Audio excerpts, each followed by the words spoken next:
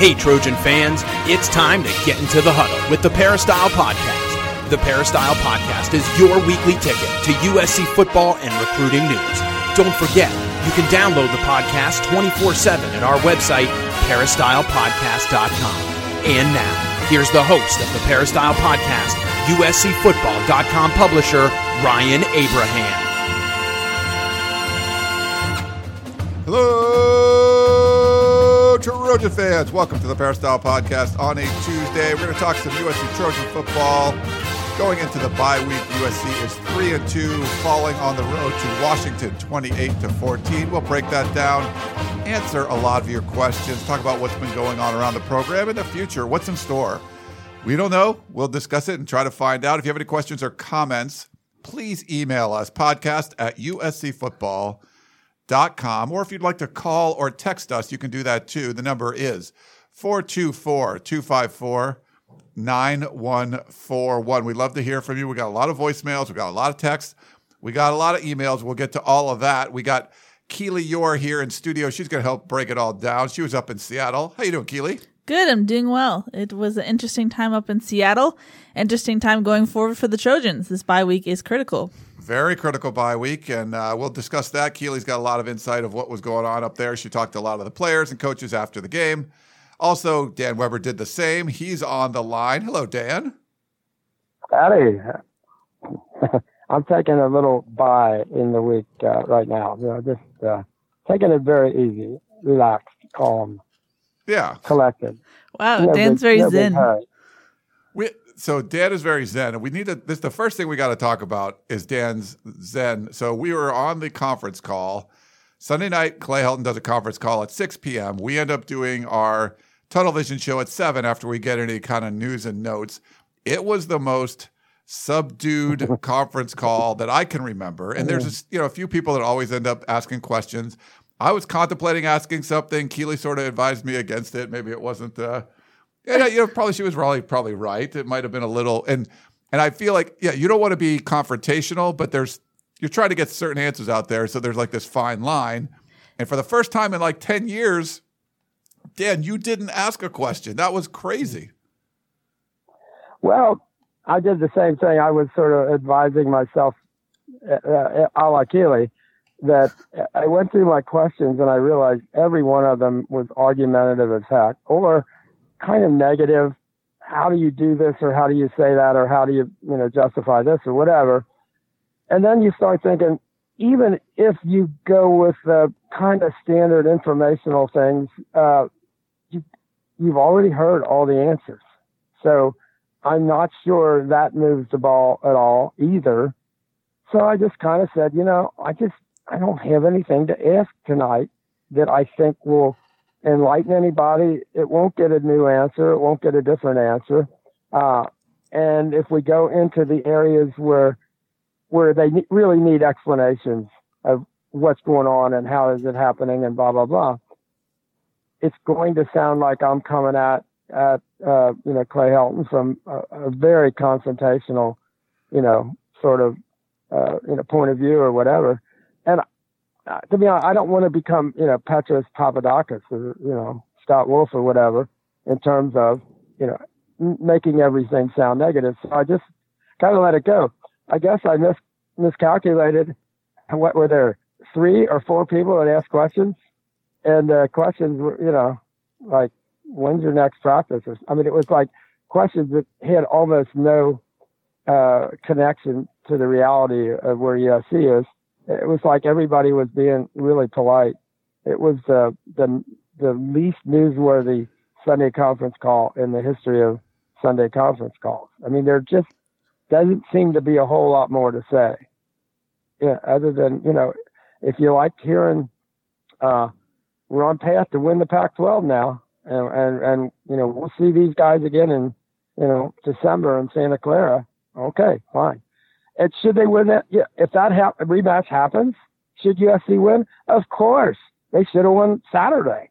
They did some things well, some things really badly, but they clearly should have won that game Saturday, and they lost by 2 touchdowns. So if they play again on a neutral field and they somehow get there, which would say they have to be playing at least decently, they should win it. But again, it's the Pac-12. So what? Yeah. You know? It seems like the target has changed where it's like, well, all these things we're going to fix, all the accountability. I'm going to focus on turnovers. I'm going to focus on penalties. Like, that's sort of out the window now. Now it's like we still are mathematically not eliminated from winning the Pac-12, And it's just so weird. I mean, I don't know. And the same sort of thing was being said on the Monday Trojans Live show where you just don't seem to be getting much as far as answers go. All that accountability stuff, all that how they're going to do everything better. It just looks so much like last year. The team's 3-2, and they're for them to be talking about trying to get back and play Washington again and not looking at Notre Dame first. It was just kind of a head scratcher for me. Well, and you don't want the expectations lowered so that, hey, Notre Dame's not going to keep us from winning the Pac-12, so that game doesn't really count. It's kind of like how if a quarterback scrambles for a bunch of yards, that's not really like counting against our rush defense. That's sort of like, that guy, where did he come from? Or basically Saturday after that game, the storyline is, well, we only had one breakdown on defense against the run. Yeah, but it was for 89 yards. It turned the game around and finished you off. It's just, that's where the answer almost is worse. A non-answer would have been better than the answer, because the answer, and you're almost protecting them by not getting answers about certain questions, because people read the answers and they just want to throw their laptop through the window or something. Just like they want to smash it. I mean, frustration's at an all-time, I don't know about all-time high, but it's at a pretty darn high right now with USC. Keely, have you felt that too? That just like fans are super frustrated right now. Yeah, without a doubt. And like, for example, fans are not only frustrated, but they're on the edge of their seat. Like, I tweeted eyeball emojis because the Angels were doing something, and I got so many comments like, I thought this was about Clay Helton. It's like, guys, calm down. Like, but yeah, people are really frustrated. I know, Ryan, you and I have talked about how just even traveling, people would come up to us and be like, what's going to happen with the team? Yeah. Like, it's crazy. Fans, it's like borderline getting into apathetic, though. Like, there's only so much that they can take of this before they kind of just have to check out, which is just not what you want if you're a USC football program. Yeah, and like Wednesday night, I'm speaking at the San Gabriel Valley, Trojan Club thing. Like, I don't know what to expect for that. Like, this is not the really ideal time to do something like that, but it's just, you didn't want the being in purgatory for, end of last year and then all through the offseason was this horrible feeling for USC fans, and you wanted to get back to the winning ways, listen to all the things they said, all the changes that were made. It's going to be better. And it's not better, Dan, and I think that's where the fans are frustrated. It's just kind of like you went right back into it. Like if you're in a relationship and your partner's doing something, your partner never does the dishes, and you're like, I promise I'll do the dishes. I'll promise to do the dishes. And then, you go through all this stuff and fight. Okay, fine. You take them back. And they don't do the dishes again. And they feel like they're just right back into the same, it's like a Groundhog's Day sort of thing. Well, I think I just saw the Sports Pac-12 bloggers listed every team in the Pac-12's record since the start of 2018. And USC is 10th with an 8-9 record in the last year plus. And that's just unacceptable. Come on, 8-9 with a team that, one of the amazing things is, if you watched Wisconsin play the other day against Michigan, just stomped Michigan. They have, 9 4- and 5-star players on their team. Clemson has just 40. USC has 47. Come on. Something's not right here. When you watch that Wisconsin team with 9 4- and 5-star players, and then you watch USC with 47, and you say, what's wrong with these two pictures here? And there's a lot wrong with it. And I thought, people thought, well, even with the quarterback situation, the two new quarterbacks came in and had really good first game. But then they go on the road, and both of them with the other team getting a look at them and seeing, here's what they do, here's how we'll defend them. USC in both games didn't seem to have any answers. And there's the result, 3-2. And 2 games, one for absolutely certain. The Brigham Young loss is just unforgivable when you see Brigham Young get smoked by Washington at home, and then they go to Toledo and get beat again. I mean, how in the world did USC lose to Brigham Young? Because they weren't prepared. They don't handle going on the road well. And it basically comes down to coaching. They weren't ready to play, and they didn't handle it at all. All right. Well, hey, we're going to talk about something positive in a second. Just want to thank Trader Joe's for their sponsorship of the Peristyle podcast over the years. They've been awesome to us. Make sure, you got homecoming coming up against Arizona after the Notre Dame games. You got a bye week, Notre Dame, then Arizona. Make sure you head over to Trader Joe's over at the USC Village. Lots of great stuff for your tailgate. It's amazing going in there. The students love it. Keely misses it. She wasn't there. She missed it when she was a student. It's true. There's some jealousy going on. I mean, that was way before my time, way after my time. But man, that would have been awesome to have that there.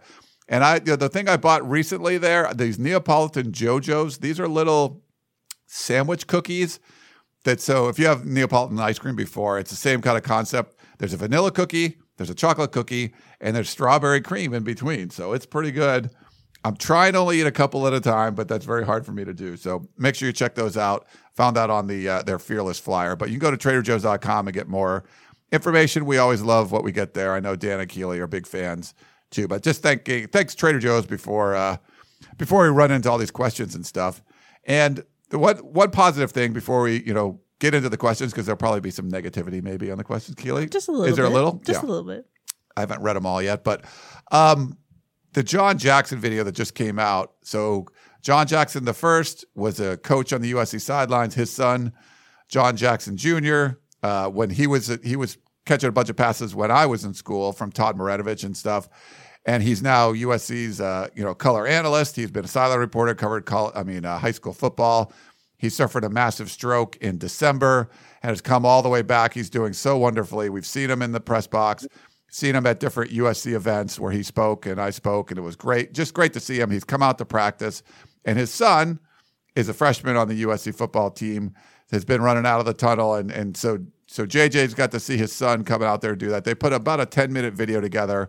Make sure you check it out on usctrojans.com, or they've tweeted it out and stuff. Just it's wonderful. So I don't know, Dan, if you got to see it yet. It's really special. Yeah, but I think, is that the one that Robbie Colans put together? Yeah, I think, yeah, it is. And Yogi Roth and that's what they've been working on. Oh man, yeah, it's the best thing that Pac-12 has ever done. I think he did it for the Pac-12, and then obviously USC is using it, but it may be the best single thing that the Pac-12 has ever done. Yeah, it's great. It's kind of like a couple years ago when Jake Olson had the snap and everything. That was like one of the special moments of that season. This is certainly going to be one of the special moments of this season. Yeah, without a doubt. Shall we go into questions, Ryan? Yeah, I think we should, Keely. I don't know if we need to break down the game more. I think we'll do it during the questions. Probably. There's people know what's going on, but yeah, let's do that. Let's start with Steve, class of 97, who says, I'm really struggling watching these games and keeping my sanity. What do I root for? As a fan and alum, I can't fathom rooting against my team and hoping they lose, but I know that as painful as losses are, they will lead to necessary change. On the other hand, if USC talents its way to enough wins and Helton keeps his job yet again, it's depressing to know that this is as good as it will ever get under Helton. A team full of talent but underachieving and nationally irrelevant before October. As fans, what do we do? Thanks, and fight on, Steve, USC class of 97. See, I don't think you ever root against USC. I think the kids deserve it. Just USC maybe hasn't done enough, gotten caught in all kinds of, situations with administrative people who didn't understand what the heck was going on and made a whole lot of bad decisions on top of, what the NCAA threw their way. And so I just think, I would say right now, how this goes probably isn't going to matter. I mean, maybe if they run the table, including Notre Dame, that could change things. But I think it's probably not a when. It's not an if situation, but a when. And I wouldn't feel bad. I think you should just root like crazy for USC. and hope they do as well as they can. And it's probably not going to change anything. However they play for the rest of the year, and you'll feel better about yourself if you're not rooting for them to lose. That's always going to be my way of looking at this. We have an email from Dave behind the orange curtain who says, "Is it true that Helton plans practices for an entire season in advance? More important, does he refuse to change that plan? If that's true, how can you correct the mistakes? Does Helton's plan take into account all the mistakes in advance?" Hey, real quick, Dan. There was one question on the Monday or the Sunday conference call that did have a little bit of that into it, where I forget who it might have been. Ryan from the LA Times. I forget who asked it, but you're going to go and just do what you've been doing, or make some larger fundamental changes. And he kind of gave this roundabout answer, but it definitely was not. Yeah, we're going to do a lot of stuff different this week. It was basically going to fix the little things and go according to plan. So, I think just to throw that out there before you answer, Dan. No, this is a staff that definitely feels comfortable with plans that are very not changing. They don't like sudden change. They don't like having to go in a different direction. I just think it's, that definition that you get really close to of Einstein, where you just keep doing the same things and hoping you get a better result. We know what Einstein called that, and it doesn't work in, rocket science or football or whatever, the theory of relativity. I think you got to change what you do. I don't think you can make plans over a long period of time in a season. You've had 3 starting quarterbacks. I mean, how can you possibly hope that a plan from the first half even survives halftime? I mean, you go into the first game with with the air raid and JT Daniels and an accomplished, experienced quarterback, and by halftime, he's out for the year. I mean, you think you need, newer plans and different plans, but we have heard, from people that say one of the, ways that they approach things is the plans for the season are laid out, practice by practice by practice. And it doesn't look like you could walk in today and say, guys, we're going in pads today. We're going in pads tomorrow. Notre Dame thinks they're so big and tough. We're getting better in the run game. We're going to go up there and we're going to run right at them. And we're going to knock them off. We're just going to knock them off the line of scrimmage. And we're going to play some tough football. And we're going to force them to come up and play us man to man, and and really give run support. And then we're going to throw the heck out of the ball.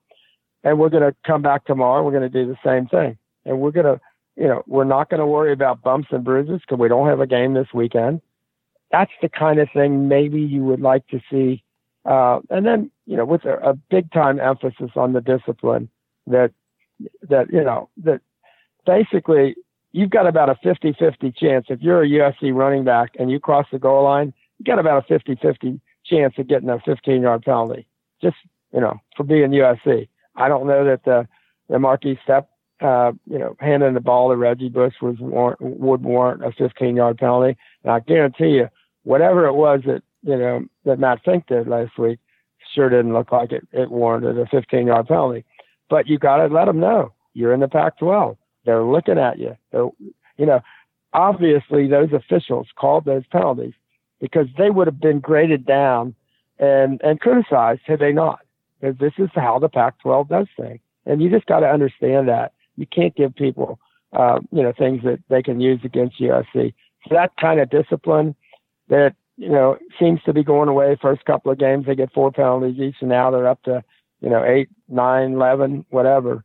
They got to get back to that. So if that requires some different kind of, if you got to hire high school officials, I'm guessing during the season you cannot hire Pac-12 officials, but bring in local high school officials or college officials from other leagues.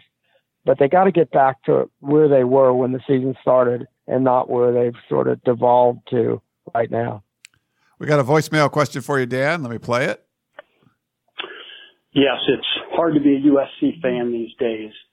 I've been a season ticket holder and going to the games since the 1960s, and I've never felt so sick. The adults have failed the kids and failed the players at USC. I mean, you have the dean of the medical school who's smoking crack cocaine in his office and cavorting with drug dealers and prostitutes. You have the college admissions bribery scandal that impacts the athletic department. You have the USC doc who sexually assaults hundreds of students. And how much is that going to cost a university? Hundreds of millions of dollars. You have Pat Hayden's double dealings. You have Lynn Swann's incompetence. You have the USC athletic department asking season ticket holders to fork over thousands of dollars just to keep their seats. And now you've got Clay Helton, a great guy and a horrible coach who's clearly in over his head. And what's he going to get when he gets fired, which will happen sooner or later? $23 million. I feel very sorry for the players and fans. If we mess up in our own lives, we're held accountable, but not the leaders at USC. They get a big payday when they get shown the door. This is Don calling from Chicago. Whoa. Don's on the fence, it seems. Like he's not really sure where he feels about the whole thing. And Don didn't even mention the Ronald McDonald shoes that Lane Kiffin had him wearing. You want to talk? He had all those and didn't even mention Sark. Think about what we're dealing with in USC over the recent years. It's just amazing to have all those things that to decide which way is worse. To look at it. Yeah, I don't know. I still can't believe that Clay's contract is guaranteed for all those years. I just can't even imagine that there'd be anybody that incompetent at USC who would have any authority to extend those years as guaranteed contracts. That will be the one that, of all the things that happen, that'll be the most shocking. But yeah, there has been a lack of accountability by the adults who have failed the students. And I think that's happening in a lot of places. And I would not have a problem if somebody said, this has to stop. We have to change this. We have to go in a different direction. Why, for example, should a kid get a better opportunity for a good experience in football if he signs with the University of Washington than if he signs with the University of Southern California? That's not right. And that's not fair. And the kids that show faith in the University of Southern California and loyalty and work, as hard as they work and all the things they do, they shouldn't have, less of a chance to be successful than the kids that are in Seattle playing for Washington. But right now they do. And that's not fair. And USC has to do something to rectify that. And we don't see much of that happening yet.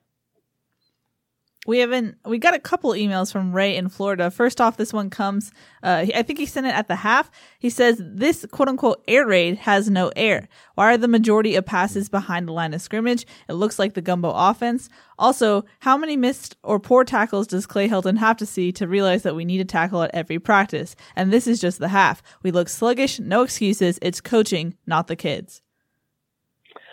Yeah, I don't think there are enough missed tackles in the world to make that connection. I think they think, show them the video, say, you shouldn't miss that tackle.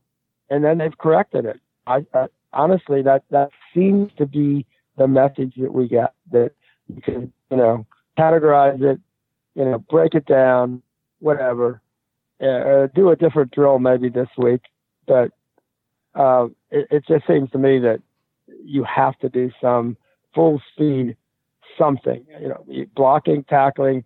You've got to figure out a way to approximate that in practice without getting guys hurt. If you don't practice football, I'm not sure how you would expect to play it. What other sport would you act like we don't really have to practice it the way the game is played, but we'll be okay when we get to the game?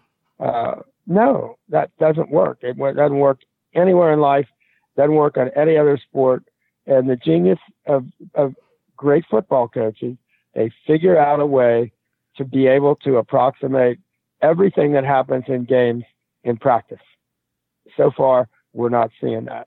Of course, we don't get to go to practice anymore, but all you do is watch games, and you don't have to be at practice to figure out what's not happening at practice.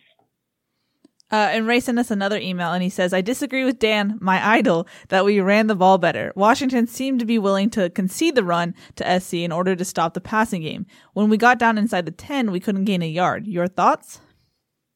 Yeah, I don't disagree. They ran the ball better when Washington basically was backing off because they absolutely didn't want Michael Pittman to get loose, and they didn't want them to get into the air raid.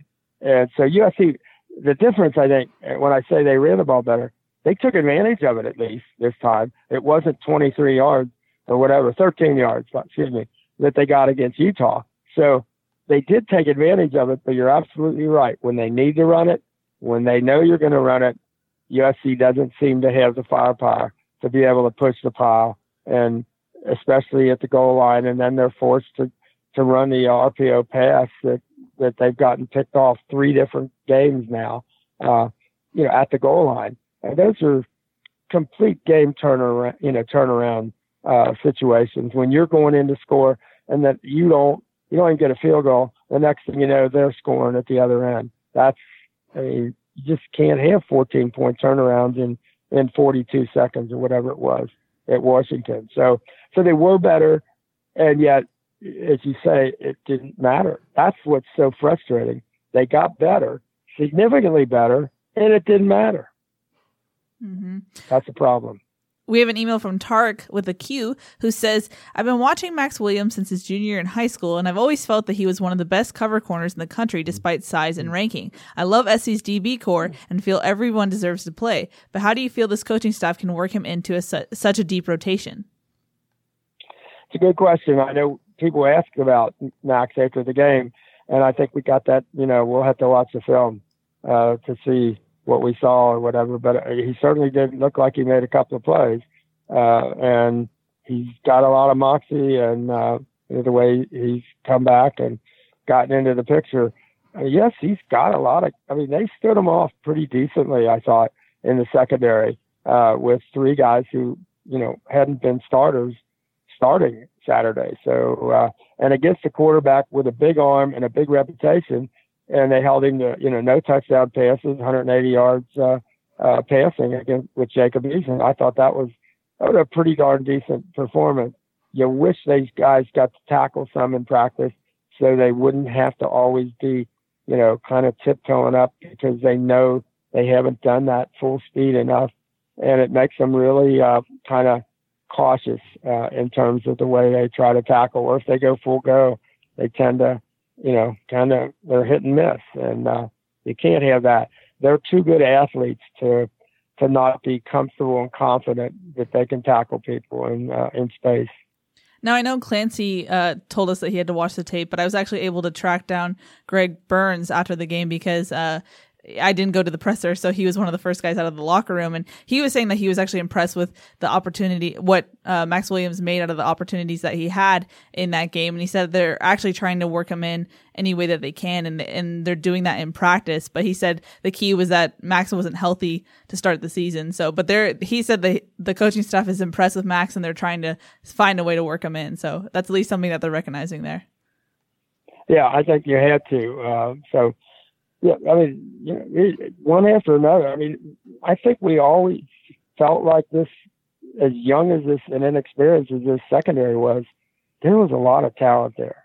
And I think Saturday's game kind of proved that. So now you end up with a game where the secondary, young guys, inexperienced guys step up and play, and the running game pretty much steps up, and still you lose 2 touchdowns. Not the way you want to go. Yep. Earl in West LA kind of listed some thoughts and then wanted us to think about it as well or share our opinions on it. So I'm just going to list them off. First off, he says, 1, I can see why Matt Fink was 3rd on the depth chart. He was like a deer in the headlights at times. He may have had a week to prepare, but he also had too much time to think about the responsibility of being the starting quarterback. 2, Graham Harrell did not have confidence in Fink, and it showed with his play calling. And after seeing 3 interceptions in the red zone, I can understand why. Several times in the second half on 3rd down plays, he called a passing play that were not long enough for the first down. 3, USC is capable of an effective run game with over 200 yards against a good defense. And 4, the bye week could not come at a better time. Your thoughts, Earl in West LA? We heard that couldn't come at a better time. It all depends on what you do with this week. I mean, it may not be relevant if they don't, if you just do the same old. Neither quarterback, got ready for the second week of their, after having great debut games. Neither quarterback handled it well. But is that on the quarterback, or is that on the way they practice, the way they game plan? I would be really hesitant to try to read into, we get to talk to Matt Fink to read into his mind sort of negative mindsets about he was this or he was that. I don't think that at all. I don't think I would say that. I don't, I like, getting people to try to analyze what's going on. But I don't know that you're really doing anybody any favors, including yourself, by analyzing some, young guy that getting his, first real start on the road against a good defense that is really ready to take advantage of some of the things that USC doesn't seem to be doing well on offense. And, they're just going into, he's not, for example, he's not JT Daniels in terms of being able to shred when they drop 8. And he's kind of not being allowed to completely be himself because he's the only scholarship quarterback left. And I know there would be times when he'd like to take off, and he did the one time for the touchdown. But I think Matt didn't get help by the way they ran the offense and what they tried to do. Just did not look like he was well prepared. And you can say that's on Matt, or that's on everything else, around this program, how they practiced, how they understood what Washington was going to do. And one of the problems we had after the game was Graham Harrell said basically they did exactly what we thought they were going to do on defense. 2 minutes later, Michael Pittman says they did things we didn't know they were going to do. Now, who do you believe? I don't know. They were within, 10 feet of each other, one interview right after the other. It was like, so now what do we know about how that game went? I don't think we know, but I wouldn't come down on the quarterbacks and act like they had some sort of major failing of the, the will to compete or the will to challenge defenses and all that. I don't like that. I don't think you should do that. Yeah, and then as far as the run game go, I think USC is certainly capable of having a good run game. I mean, it didn't really work that well against BYU, but they ran the ball better in a situation where Washington dropped back 8. Before we jump into everything, I just want to thank our sponsor, SeatGeek. So I know you guys might have problems getting tickets sometimes. With millions of live event tickets and a price match guarantee, SeatGeek proves there's a better way to buy your tickets. You could search sports, live music, comedy, and more. SeatGeek has the tickets you're looking for all in one place. They built the fastest way to find tickets so you can stop searching for the perfect seat and start enjoying it. The process is just a lot better. Make sure you check out their app, the SeatGeek app. What they do is they pull together millions of tickets from all over the web, and then they're going to rate every deal on a scale of 1 to 10 and display them on an interactive seat map so you can look at the stadium. I just pulled up Notre Dame on my app, and you can see where all the seats are. So if you're like, hey, I want to sit over here, I want to sit over there, they'll show you where the best deals are. You can actually get tickets for as low as $121 if you happen to be going to Chicago to see USC, Notre Dame, South Bend, but everyone goes to Chicago. But you can check on SeatGeek, and they have a lot of great deals on there, and you can see what you want to spend and where the seats are. So SeatGeek will even give you $10 off your first purchase. All you have to do is use our promo code. If you download the SeatGeek app today and use promo code USC, you'll get $10 off your first purchase. That's promo code USC for $10 off your first purchase. All right, Keely, we're going to get back to the questions. Let's jump back into it. We have an email from Alan Lee who says, my question is, do you think the coaches are sandbagging some parts of the offense, knowing that the first half of the schedule will only get harder? For example, are they underutilizing Marquise Stepp to minimize game footage for opponents with the plan to unleash him by Notre Dame week? I was going to say, what are you saving them for Arizona State or Cal or something like this? You've already had the meat of the schedule. Like, I don't know. It's a heck of a plan. I think I might have gone the other way. I would have, tried to. I might sandbag somebody in the Fresno State game, and then without JT, that didn't seem to work so well. But after that, I think there was no time for sandbagging, none whatsoever. Here's what we do. Here's what we do well. See if you can stop it. That's what they said the plan was going to be with this offense. We're going to do it so well that you're going to have to, you're going to have to do it. Your defense is going to have to play better than our offense, and we think we're going to be more prepared to do that. The problem is what we've been seeing doesn't look like, and it doesn't resemble what they did in the 2 weeks of fall camp that we were allowed to watch up to August 17th. And obviously, without JT, and I know people, I think, really underrated and probably treated JT unfairly in a lot of the commentary that we would hear. But it's obviously making it a lot harder. But it doesn't even look like the air raid now. I mean, the talk was we're going to need 8 to 10 receivers and 55 points a day. That's kind of where we're looking at. We're going to run so many plays. We're going to wear people out.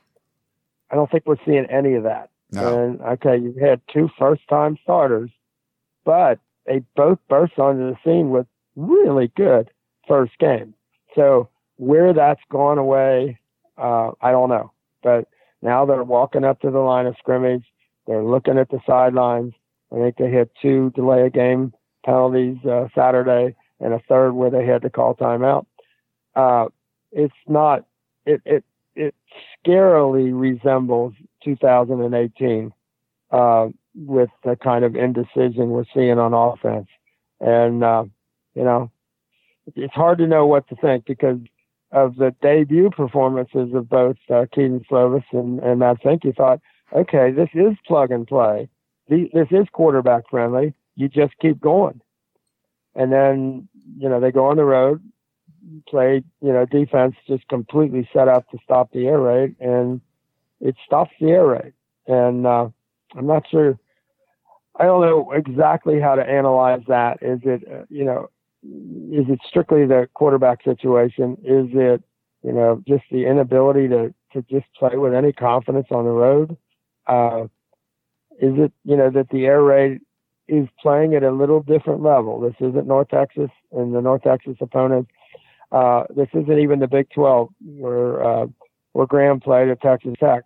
This is a league that teams have to be able to play pass defense in the Pac-12 because for years and years, everybody could throw the ball. And so maybe it's just a different animal competing against Pac-12 teams that are pretty well coached against the pass. I thought Washington was just superb in the way they approached that defense.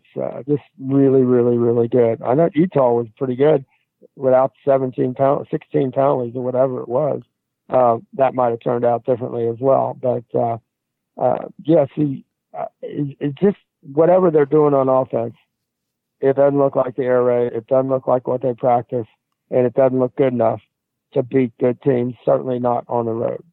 That's a good segue into this voicemail. Dan, here you go. Hi, Ryan, Keely, Dan. This is Matt from Ann Arbor. I really appreciate the show and the post-game analysis this weekend. I totally agree with it. One quick vent and a couple quick questions. The vent is on the tempo of the team. I can't understand why they don't move quicker in games until they're down with 6 minutes to go. And then when they start to do that, it really looks like they have teams on their heels and they have the superior athletes. And, they were horrible at it last year. They've been a little better at this year, but I just, it feels like they lose a ton of time in the course of a game because of the game management. And, I'm really tired of it because they look good when they move fast.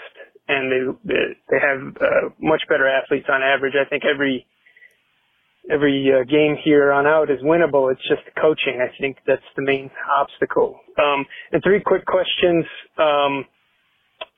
One was on the Hufanga penalty. I wanted your take on that.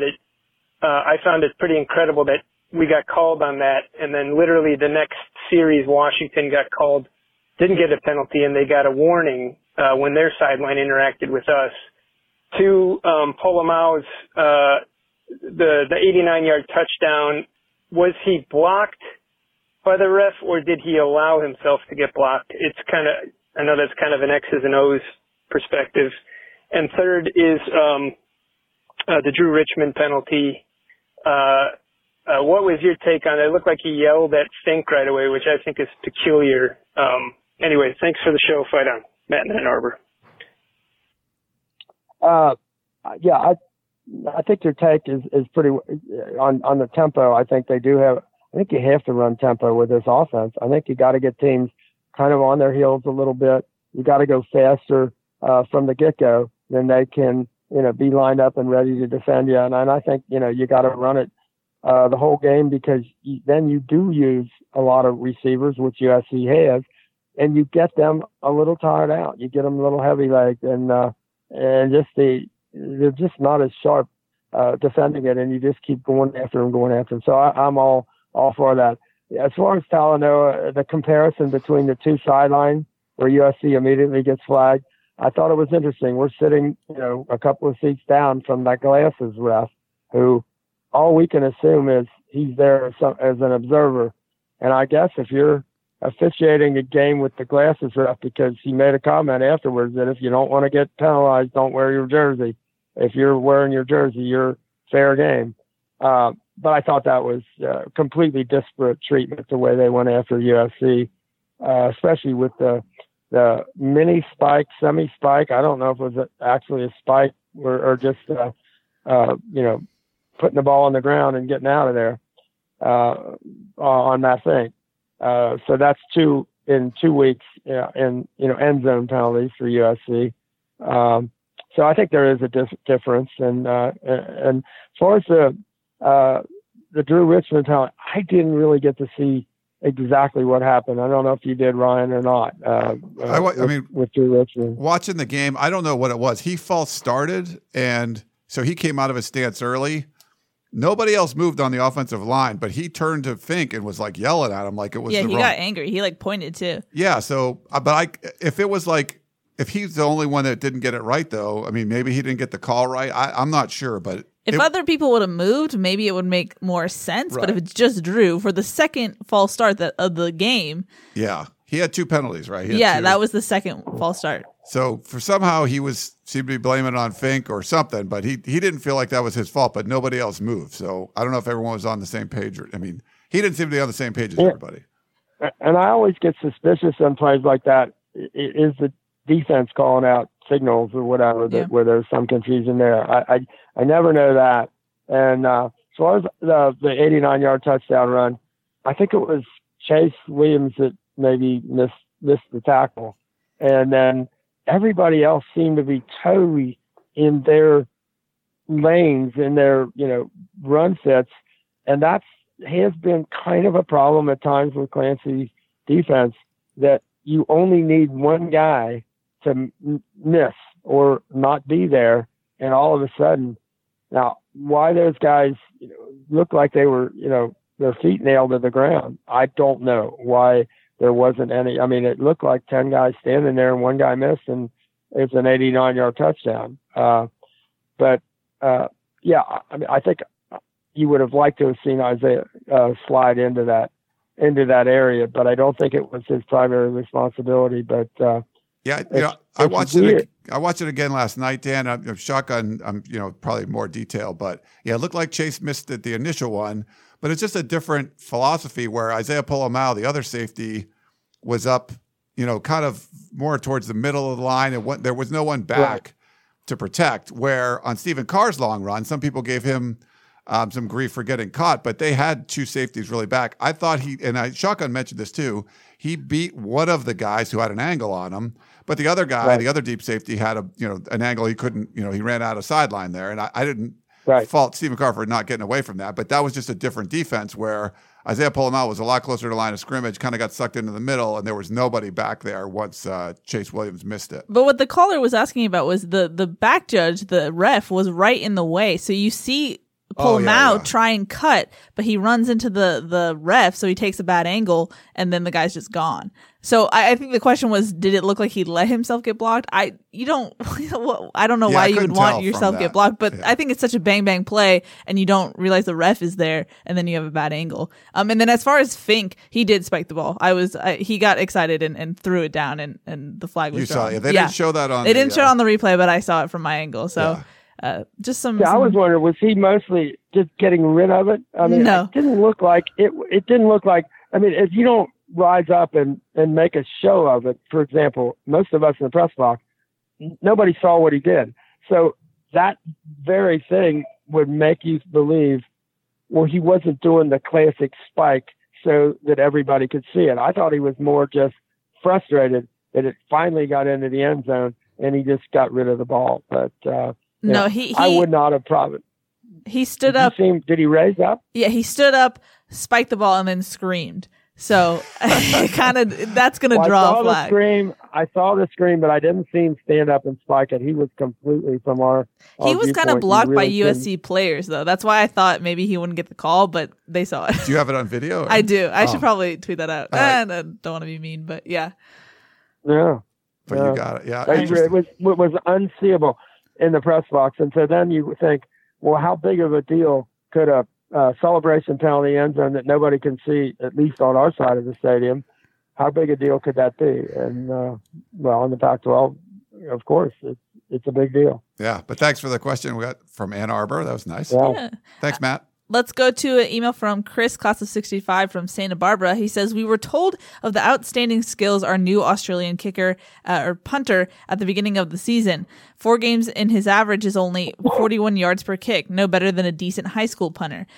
The advantage we had was that in special occasions, he could flip the field with a 60 to 70-yard punt.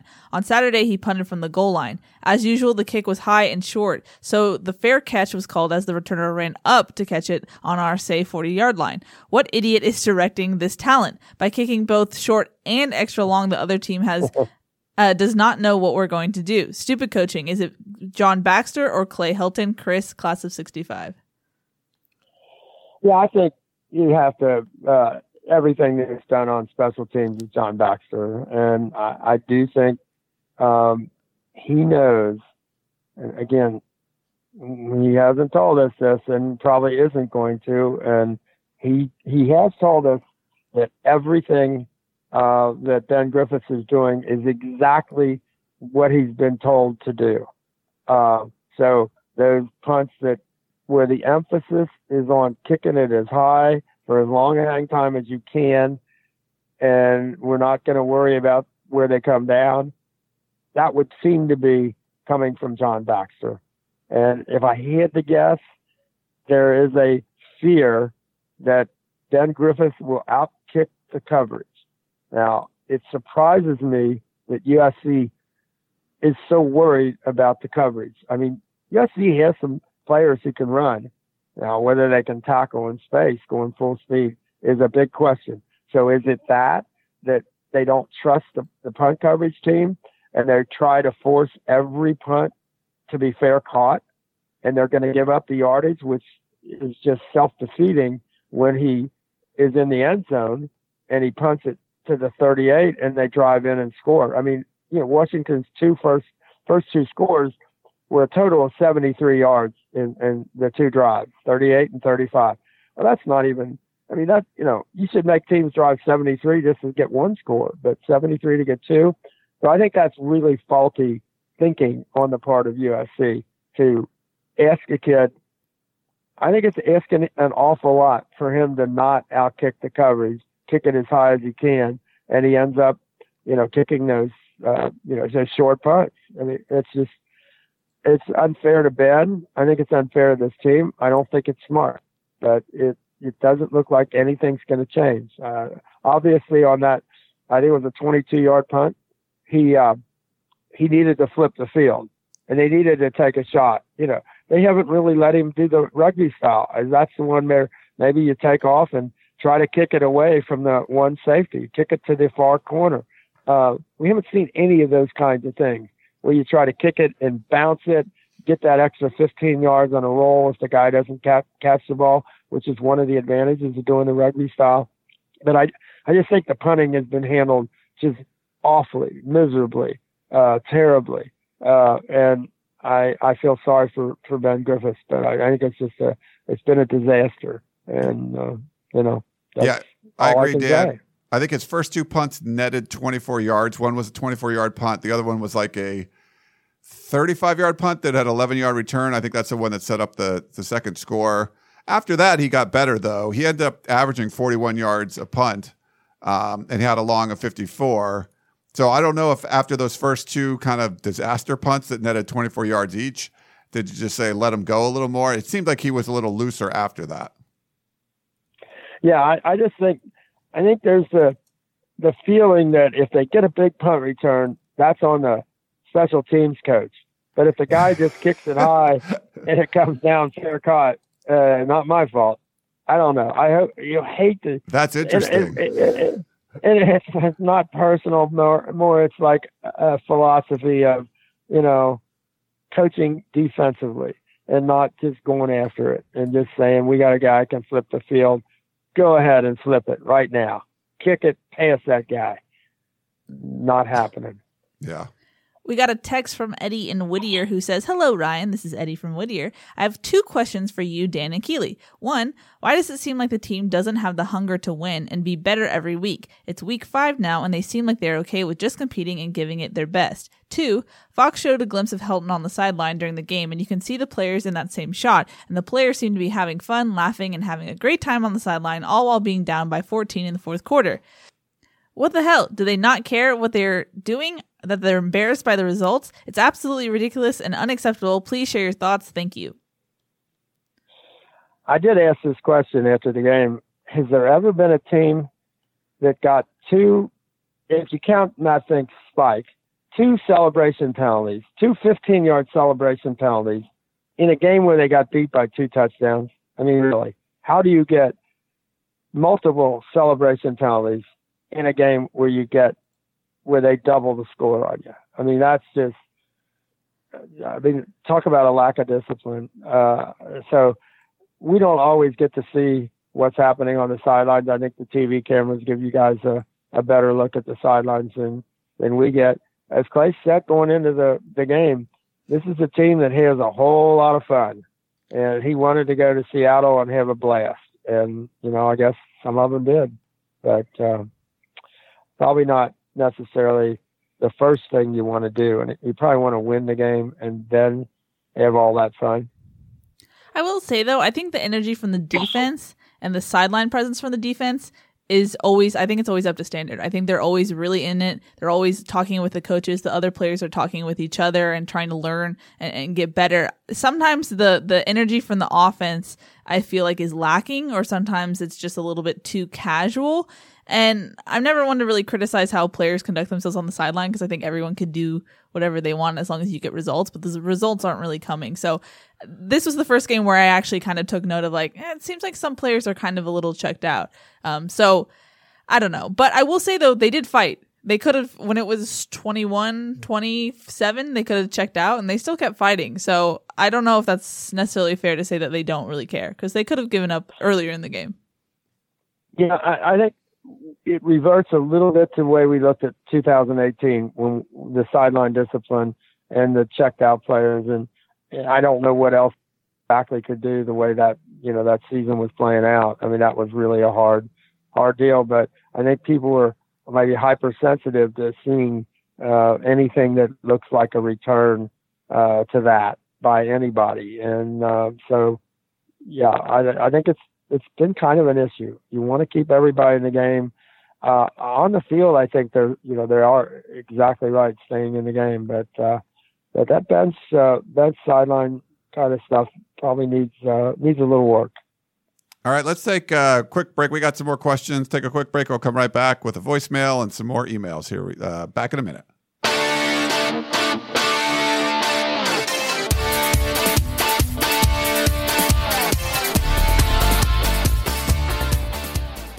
Introducing the Two-Way V4, where groundbreaking fuel cell technology meets fresh foam cushioning for the ultimate performance. With Fuel Cell, each step feels explosive, delivering unparalleled energy return. Paired with fresh foam, experience maximum comfort throughout the game. Its lightweight textile upper offers support and breathability without sacrificing agility. Whether you're hitting the clutch shot or locking down the opposition, the Two-Way V4 gives you the tools to play at a high level. Learn more and purchase the Two-Way for yourself at newbalance.com.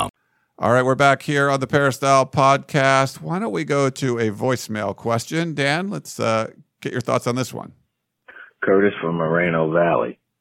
I've been hearing a lot about the defenses against the offense we're running, and to only send 3 at the quarterback or just send 3 and cover with 8. We need to double the center. We got 5 linemen that only have to block 3 guys.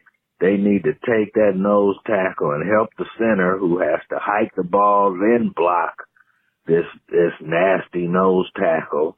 Let's give him some help. That'll help on the running plays. Nose tackle will be out of the play with 2 guys on him. The nose tackle on pass plays will be out of the play if we double him. Curtis from Moreno Valley. And real quick, Dan, Curtis probably called in 3 or 4 times, leaving voicemails, really all about the playing against the 3-man front, dropping 8 guys into coverage with a bunch of different thoughts. But I wanted to play at least one of them for you. Yeah, I think Curtis, that's kind of like old school way of attacking it, and I really like that idea. Now, the guy at Washington wasn't bigger than Brett Nealon.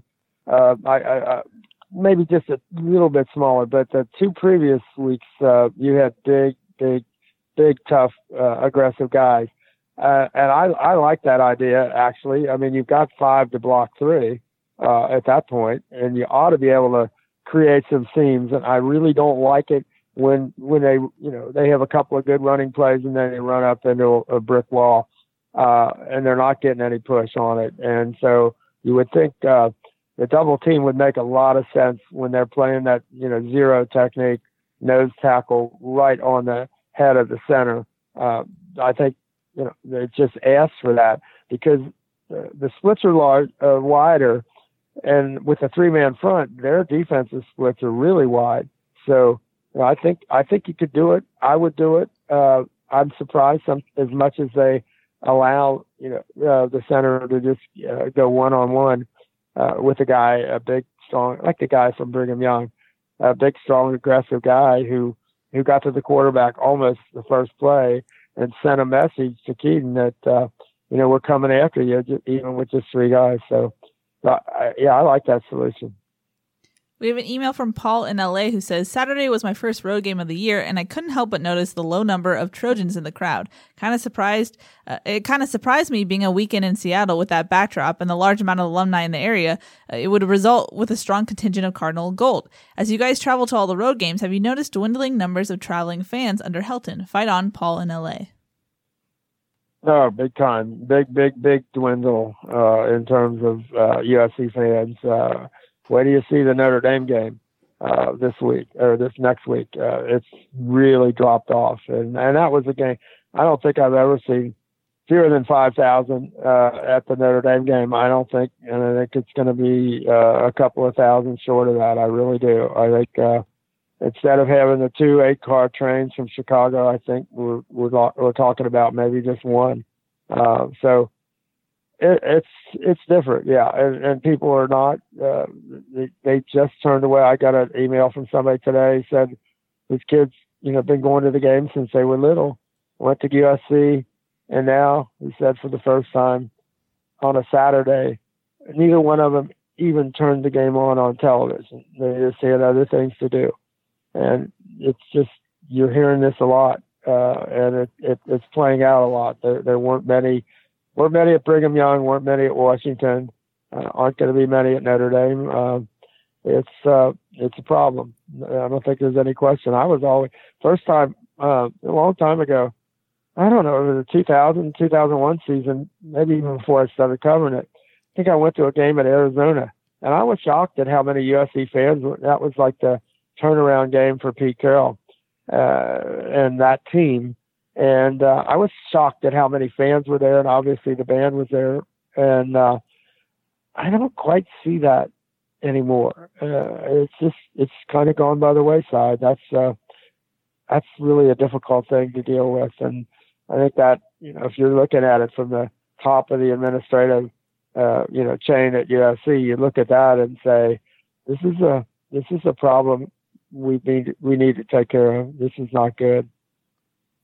On that note, we're going to transition now to questions that are mostly about frustration and overall thoughts about where the program is going and Clay Helton. First up, wait, we have questions about those things? We do, Ryan. Wow. Shockingly. Yeah, I didn't think we would get those. I thought we just had all those. Those were just like Is subtle there going to be hints more about frustration? Yeah. That was the goodness. appetizer there. Yeah, those were subtle hits. These are now full-on accusations and such. Just wait till we hear this text from Jason from Japan/mostly California here. He says, I'm sick of it. Woke up at 4:30 a.m. local time to watch this so-called coaching staff lay an egg in prep to beat UW. When is this nightmare over? SC lost the desire and prioritizing of winning so long ago. Bring on Urban. We are bleeding on recruits and losing all little remaining respect. I mean, from your lips to God's ears or whatever, I just think a lot of people, if you put that out there, a lot of people would sign their names to it. It's what a lot of people feel. And it's probably enough time to know when something isn't, going in the right direction. And when you probably got to make a change in direction. And I think they're as close as you could possibly be to that point in time right now. Dan, class of 1962, says, there's a middle ground for the coaching change needed this year. USC could fire Clay Helton and make a current assistant like Graham Harrell or jinx the interim coach with a statement from the president that she's committed to hiring the absolute best head coach at the end of the year so that the new coach will be in place prior to the end of the recruiting season. This would also give the new AD at the end of the season time to weigh in on the selection. The president would need to state unequivocally that the university will spend whatever resources are necessary to secure the top coach and implement that coach's system. Hope is the key. The president needs to give players, fans, and recruits hope, rather than wishing that things would change. Stringing Helton along is not the answer for now or the future. Waiting to see if Helton can win a Pac-12 championship and Rose Bowl is a wish, not a long-term answer. Your thoughts? Yeah, I think there's a necessary arm's length relationship in a way. This isn't the SEC. I'm not sure the president can really get in there and say we're going to spend everything that it, whatever it takes. I am kind of intrigued by people who say USC. Where would USC get the money? I mean, let's face it. There's at least one coach out there who would pay for himself, maybe on the first day, in terms of ticket sales and all the other things that go along with that. So I think doing it right doesn't require USC to find money that they don't know where it is. There are schools that are like that. It doesn't matter at Stanford, however much you probably pay the coach or not, he might not be going to draw more people. But in LA, I think in this market, if you have a competitive, a nationally championship competitive program, people will turn out, and you will the dollars you invest in how you're going to go about things in the football program will be repaid over and over. So I think that message has to be conveyed. I'm not sure the president directly has to convey that exact message, especially, and it's difficult at a time when there is no athletic director. You just, how you finesse that is going to be an interesting question. But I do think, saying that you demand the excellence and you want the very best and you want USC to keep in the tradition that goes back to the 1920s of having programs and coaches capable of winning national championships. I don't think there's anything wrong with that.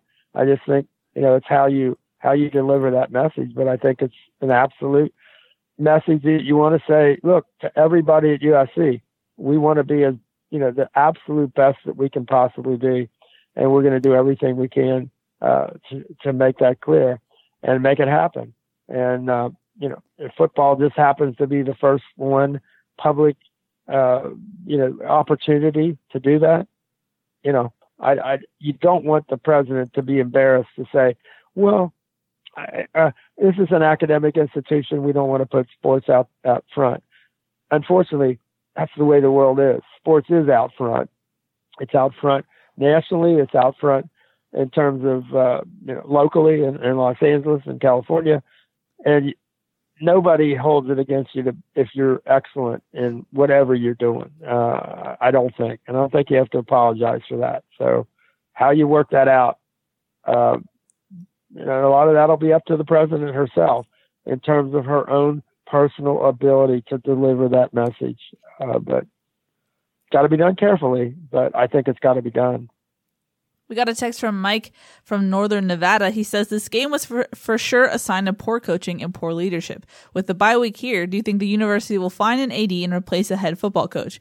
I think Fink tried to create a spark several times, but it's obvious the coaching staff doesn't trust him enough to allow him to audible and change the plays at the line. Therefore, poor play calling and execution is 100% due to poor coaching. It probably people would say that's unfair. You've got a third guy that was third team as a quarterback, and how many teams could get to that place and still, feel completely, confident and comfortable. But, the message that's being sent is that they're not quite ready, for where USC people believe this program should be. And there's been enough time, to get there. And so, as Clay said, they pay me to win football games, and not winning football games and not looking like you're quite ready to just do everything that you need to do is going to draw, criticism, as it should.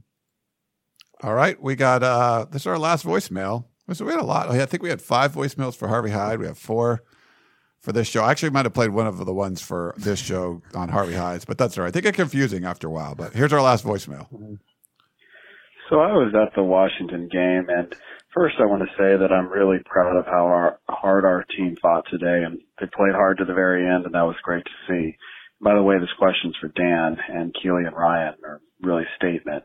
But that being said, the scariest thing about the game was the fact that UW honestly didn't look like that good of a team. I mean, sure, they don't make mistakes, had some tricky defensive schemes, and were well coached, but they certainly didn't pass the eye test in person.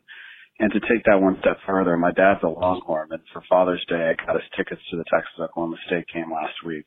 And honestly, I think both Texas and Oklahoma State would blow out both of the teams I saw play in Husky Stadium today. It'll be interesting to see what happens to the Pac-12 in football, because if today's any indication, it may become the next Big East and be broken up if it doesn't get it back together. Fight on, Jason Longhorn Country. Yeah, Jason, I agree with you. I didn't think from the beginning of the year on that Washington was all that good. I do think Jacob Eason is not. I mean, I know there were people coming into the year and saying, "Oh, he's transferred from Georgia." Well, he didn't.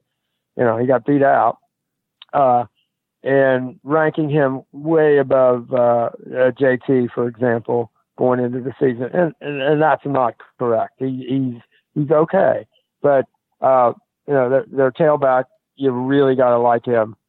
He's terrific, runs hard, take advantage of on the big play.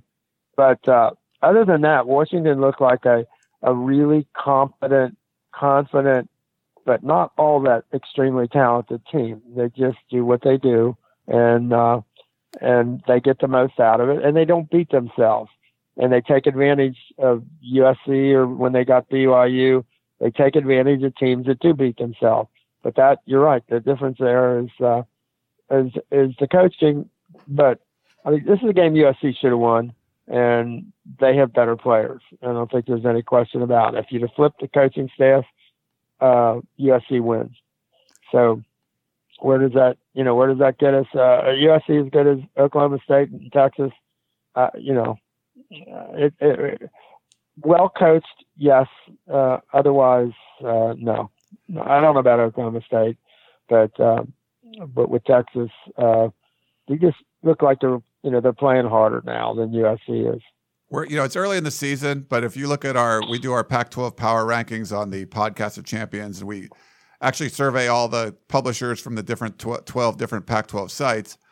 The rankings right now go Oregon, Washington, Utah, then they have Arizona State, and then USC's fifth. But if you look at talent, USC would be at the top. But USC sort of made the two of the three best teams in the conference not look that good. Utah looked pretty terrible against USC, and then they go out against Washington State and absolutely murder them. That's their best game of the year the week after, and that was without Zach Moss and without Britton Covey. Washington looked, mortal. USC without 3 turnovers, like Dan said, you probably win that game.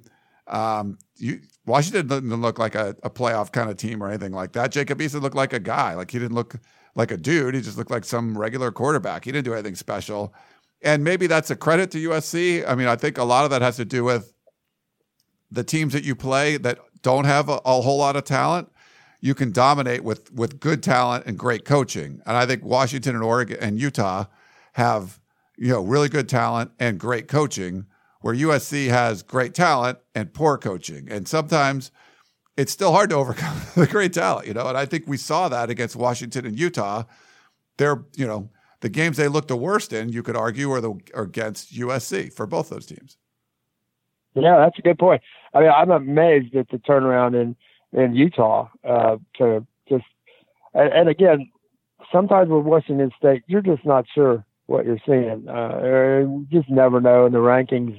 I don't know how people are, ranking, people the way they are, but Jason, you got a really good, look at. That's one of the reasons to go to games in person. You really get a sense of how good are these guys, and Washington's just okay, but they get the most out of their talent and they don't beat themselves. And if USC, imagine if you could say that about USC. They get the most out of their talent, they don't beat themselves. Even with the 2 new quarterbacks, you're 5-0. And one of the problems with this USC team, I don't think you could argue that with JT Daniels going all the way, they're 5-0 probably, I would think, and have a chance at Notre Dame. So, I mean, I think we overlook that at times, but I think without a doubt they're 5-0 with JT. So that's a tough deal, and I don't know if they're going to handle it, going through the year. Is that going to get better or not? I don't know. Yep. So our final 2 questions are actually about SB 206, which was the Senate bill, the California Senate bill that just passed, was signed by Gavin Newsom on Monday morning. It allows athletes to profit from the use of their name, image, and likeness. It's not play for pay. I know we got a question about that, so it's not about that, but let's go to those questions. First from Tarek, he says, how do you feel about SB 206? Will private schools in California be able to implement their own rules to circumvent the process? The rumor is that the NCAA will not allow schools that adopt this rule to participate in bowl games and playoffs. Do they have the right to do that? And do you believe schools will challenge them? Hey, let me jump in real quick on this. So don't worry about the individual laws. So California comes out with this. It doesn't take effect till 2023. Florida just introduced a bill that's going to take effect next year. We got a question about that too. Yeah, there's states that are going to do it. This isn't going to be about California's going to get shut out of anything. That's all bull crap. Don't worry about this is going to force the NCAA to do something and allow athletes to benefit from their name, image, and likeness. So I would not worry about any specifics about what does this mean for California 3 years from now. That's all going to be changed by then. But that's my opinion. Dan, what do you think?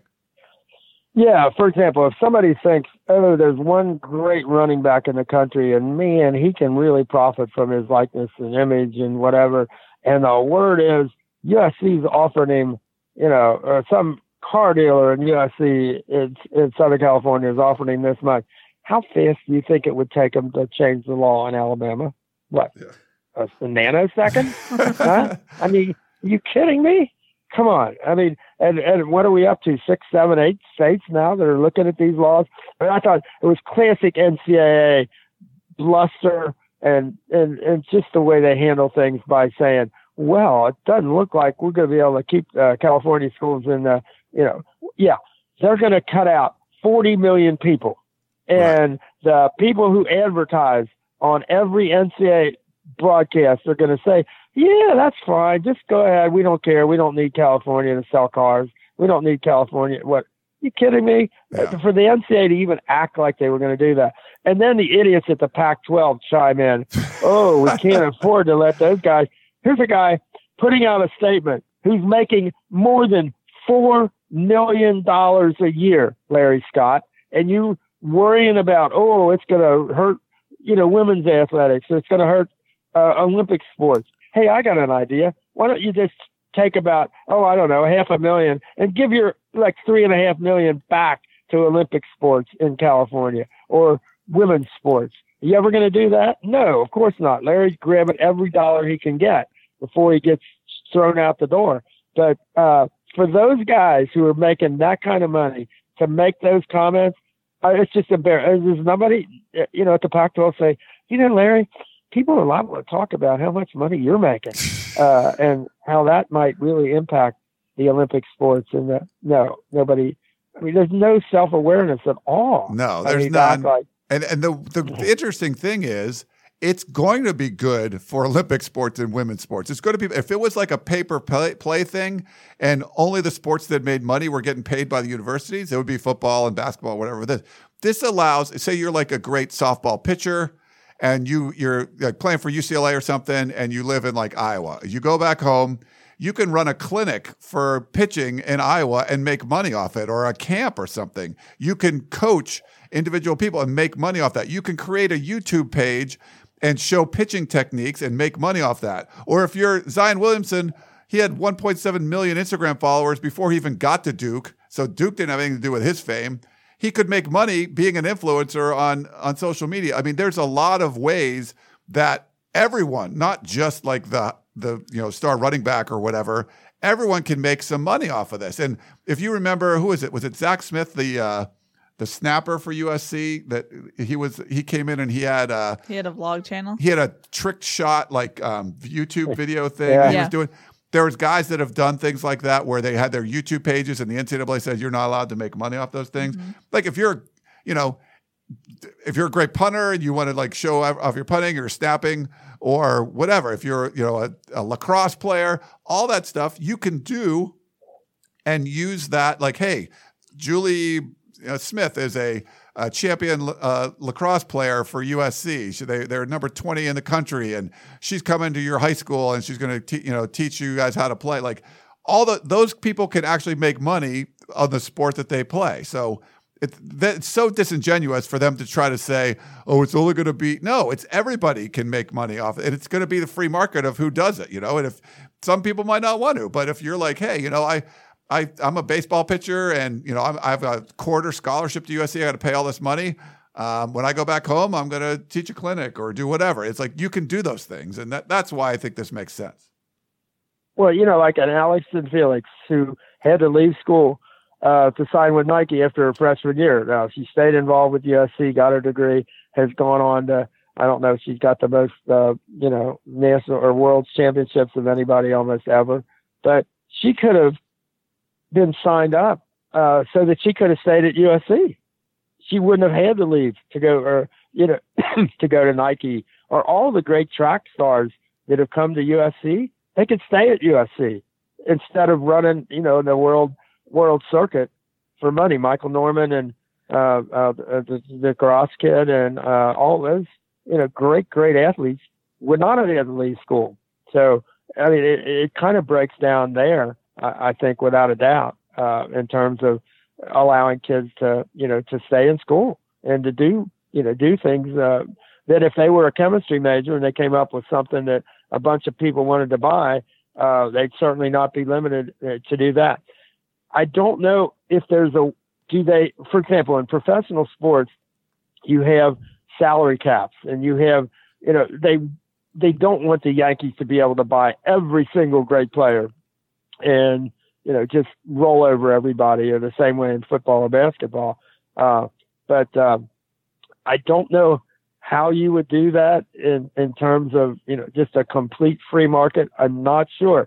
I wouldn't trust the NCAA to have anything to do with it. That they've disqualified themselves to be any kind of overseer in what's going on. I just don't know. I mean, I think there might be a day when we see Stuart Mandel came up a couple of years ago with an idea that you would create a super conference in college football very similar to the NFL, where you'd have, say, USC and Washington and Texas and Oklahoma and, Michigan and Ohio State and Wisconsin and Alabama and Florida. And you'd have maybe like 24 or 32 teams.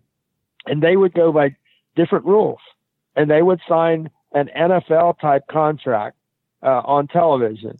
And they would be in a different place from everybody else that would be more, where if you're an FCS program, most of your kids aren't going to attract that kind of outside money, and where the scholarship would really, be great. And yet, I just wonder if there is a place that maybe college football at the very most elite level and college basketball have to go. In terms of bowl games and things like that, the bowl games have kept the NCAA out.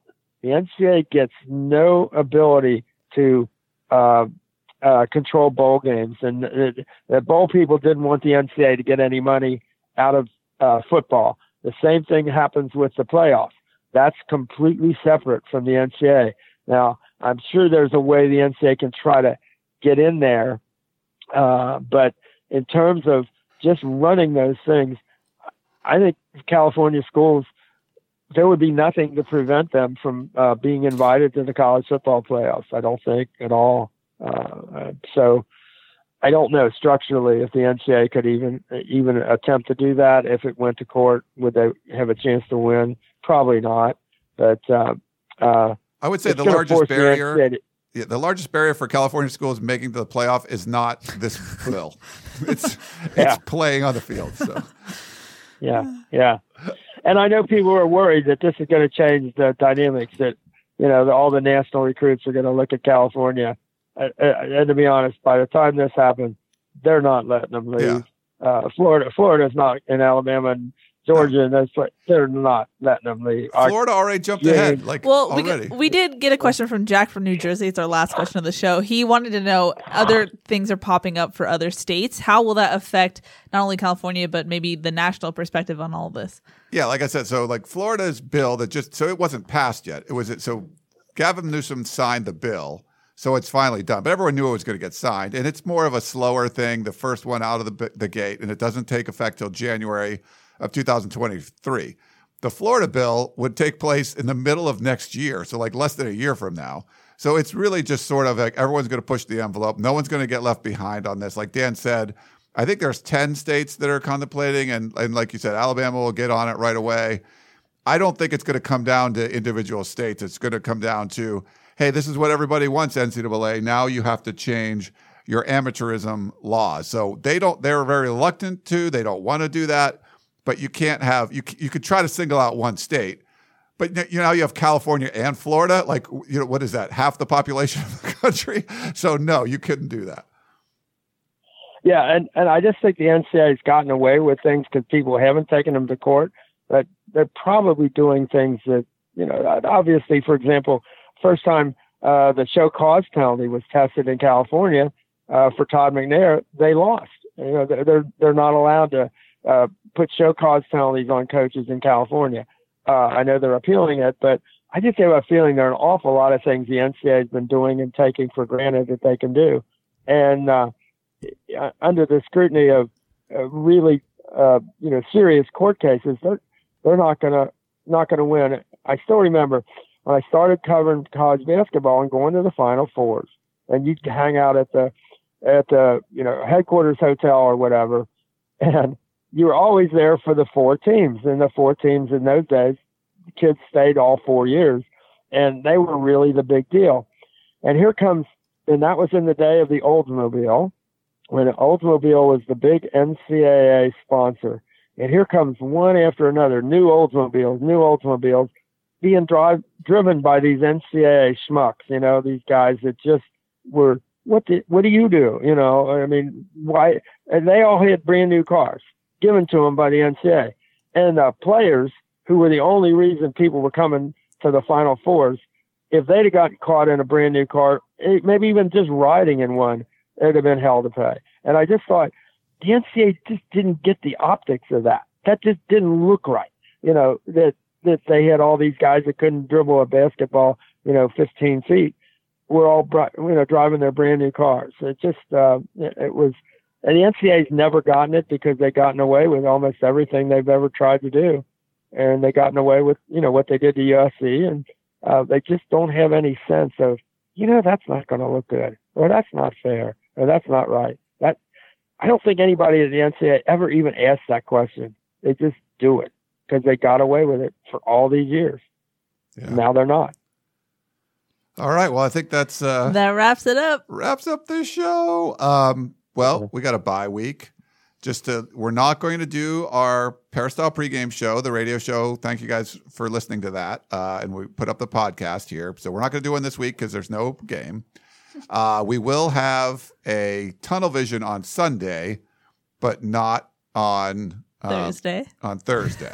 So we'll do that. And then we won't have a preview podcast because there's no game to preview. We're just going to try, we'll try to chill out a little bit. And, there might be some breaking news, whatever. Who knows? Hey, it's USC. That means we're jinxing it right now. I mean, we always have to pay attention. It's true. I always say, don't. There's a reason. There can't. Sometimes there's a reason they call it the bye week. Oh, fair. Some spice. Dang. Yeah, we don't. I mean, it's hard to say what's going on right now. But USC does have an opening as an athletic director. Could someone be named? There's a lot going on there. So, well, I guess we'll wrap it up. That wraps it up. That's Keely Eure. That's Dan Weber. I'm Ryan Abraham. We're running out of energy, but we do appreciate you listening. There's so much you could say. There's just yep, you guys are right. You can't argue with the fans. The fans know what they're talking about. Sorry, on Tunnel Vision, it's put up or shut up time for USC. It's time. But it's been that way I since know, the end that's of last true. year. How much more can you So that's you put can't. Up, shut up. There has to be more shutting up and, No. and more putting up. I don't know. But maybe We'll both. So, all right, we'll wrap it up. Keely, Dan, Ryan, thanks so much for tuning in, and we will talk to you next time. You may have noticed that shopping at Trader Joe's is unlike shopping at other markets. People ask us all the time how we manage to have such unique, interesting, and delicious products at such great everyday prices. This is Dan Bain of Trader Joe's. The answer is simple. It's all in the way we do business. We buy directly from the manufacturer whenever possible.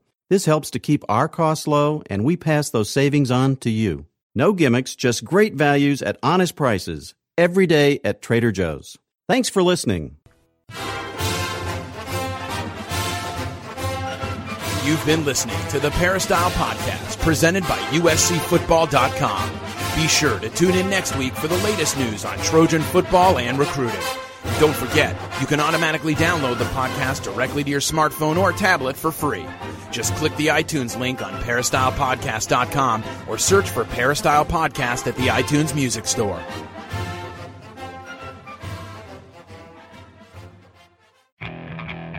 Okay, picture this. It's Friday afternoon when a thought hits you. I can waste another weekend doing the same old whatever, or I can conquer it. I can hop into my all-new Hyundai Santa Fe and hit the road. Any road. The steeper, the better. Because my all-new Santa Fe is available with H-Track all-wheel drive, so I can hit the trail without a worry in the world. Heck, with 3 rows and best-in-class rear cargo space, I can pack the whole family in with all our gear. We've got available dual wireless charging for our phones, so we'll never lose touch with civilization, and we won't lose touch with the primordial power of Mother Earth. So which is it? Waste the weekend or do something a little more epic? And conquer it in the all-new Hyundai Santa Fe. Visit HyundaiUSA.com or call 562-314-4603 for more details. Hyundai, there's joy in every journey.